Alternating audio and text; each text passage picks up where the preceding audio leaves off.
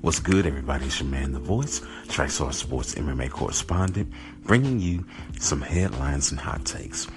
If there was one person that I thought would not have anything positive to say about Conor McGregor, and definitely would not rally to his aid and trumpet giving some leniency and leeway to Conor McGregor, it definitely wouldn't have been Jose Aldo Jr.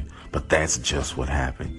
In a recent media day, the Nova União fighter said that he understood Conor getting emotional and jumping in the cage.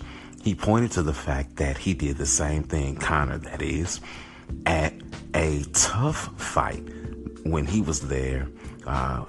Conor was coaching against Uriah Faber, but towards the end, Uriah asked Jose to come in and spend a day with the fighters. He happened to be there that day. Conor jumped in the ring and tore his pants trying to get in the ring to be with his fighter. So he said, hey, there's precedence for this here. And I definitely understand Jose Aldo saying that in some Shooto fights. Now, Shooto, for those who don't know, is an organization run by Andre Pederneiras, who is the head coach of Nova União, which, as I stated before, is the fight camp that Jose Aldo fights out of. Other great fighters will come out of that camp too, specifically in the lighter weights, fighters like Renan Barão, Claudia Gadelha, so forth and so on. Anyway, Shooto is a organization run by Andre Pederneiras primarily to get his fighters fights there in Brazil, get them some time to build up their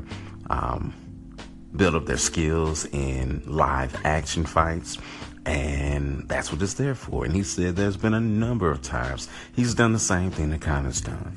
The officials have said the same thing to him. Hey, don't jump in the ring. Now, granted, my issue with Conor and everything was his belligerence towards the officials after everything.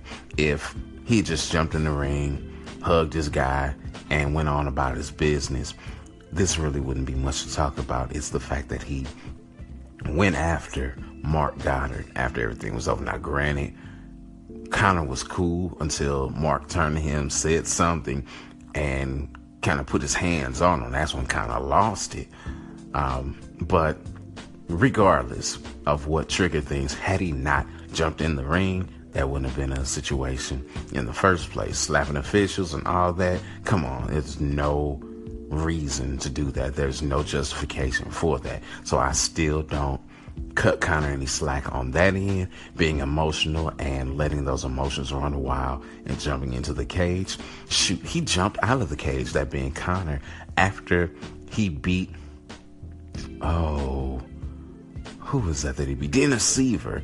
And he knew that fight got him a title fight with Jose Aldo. He jumped out of the ring and jumped into Aldo's face. So again, as Aldo said, this is not anything new for Conor. This is right up his alley. So he finds no fault with it. Hey, kudos to you, Mr. Aldo. You are a bigger man than most people would be. Until next time, it's your man, The Voice, sounding off.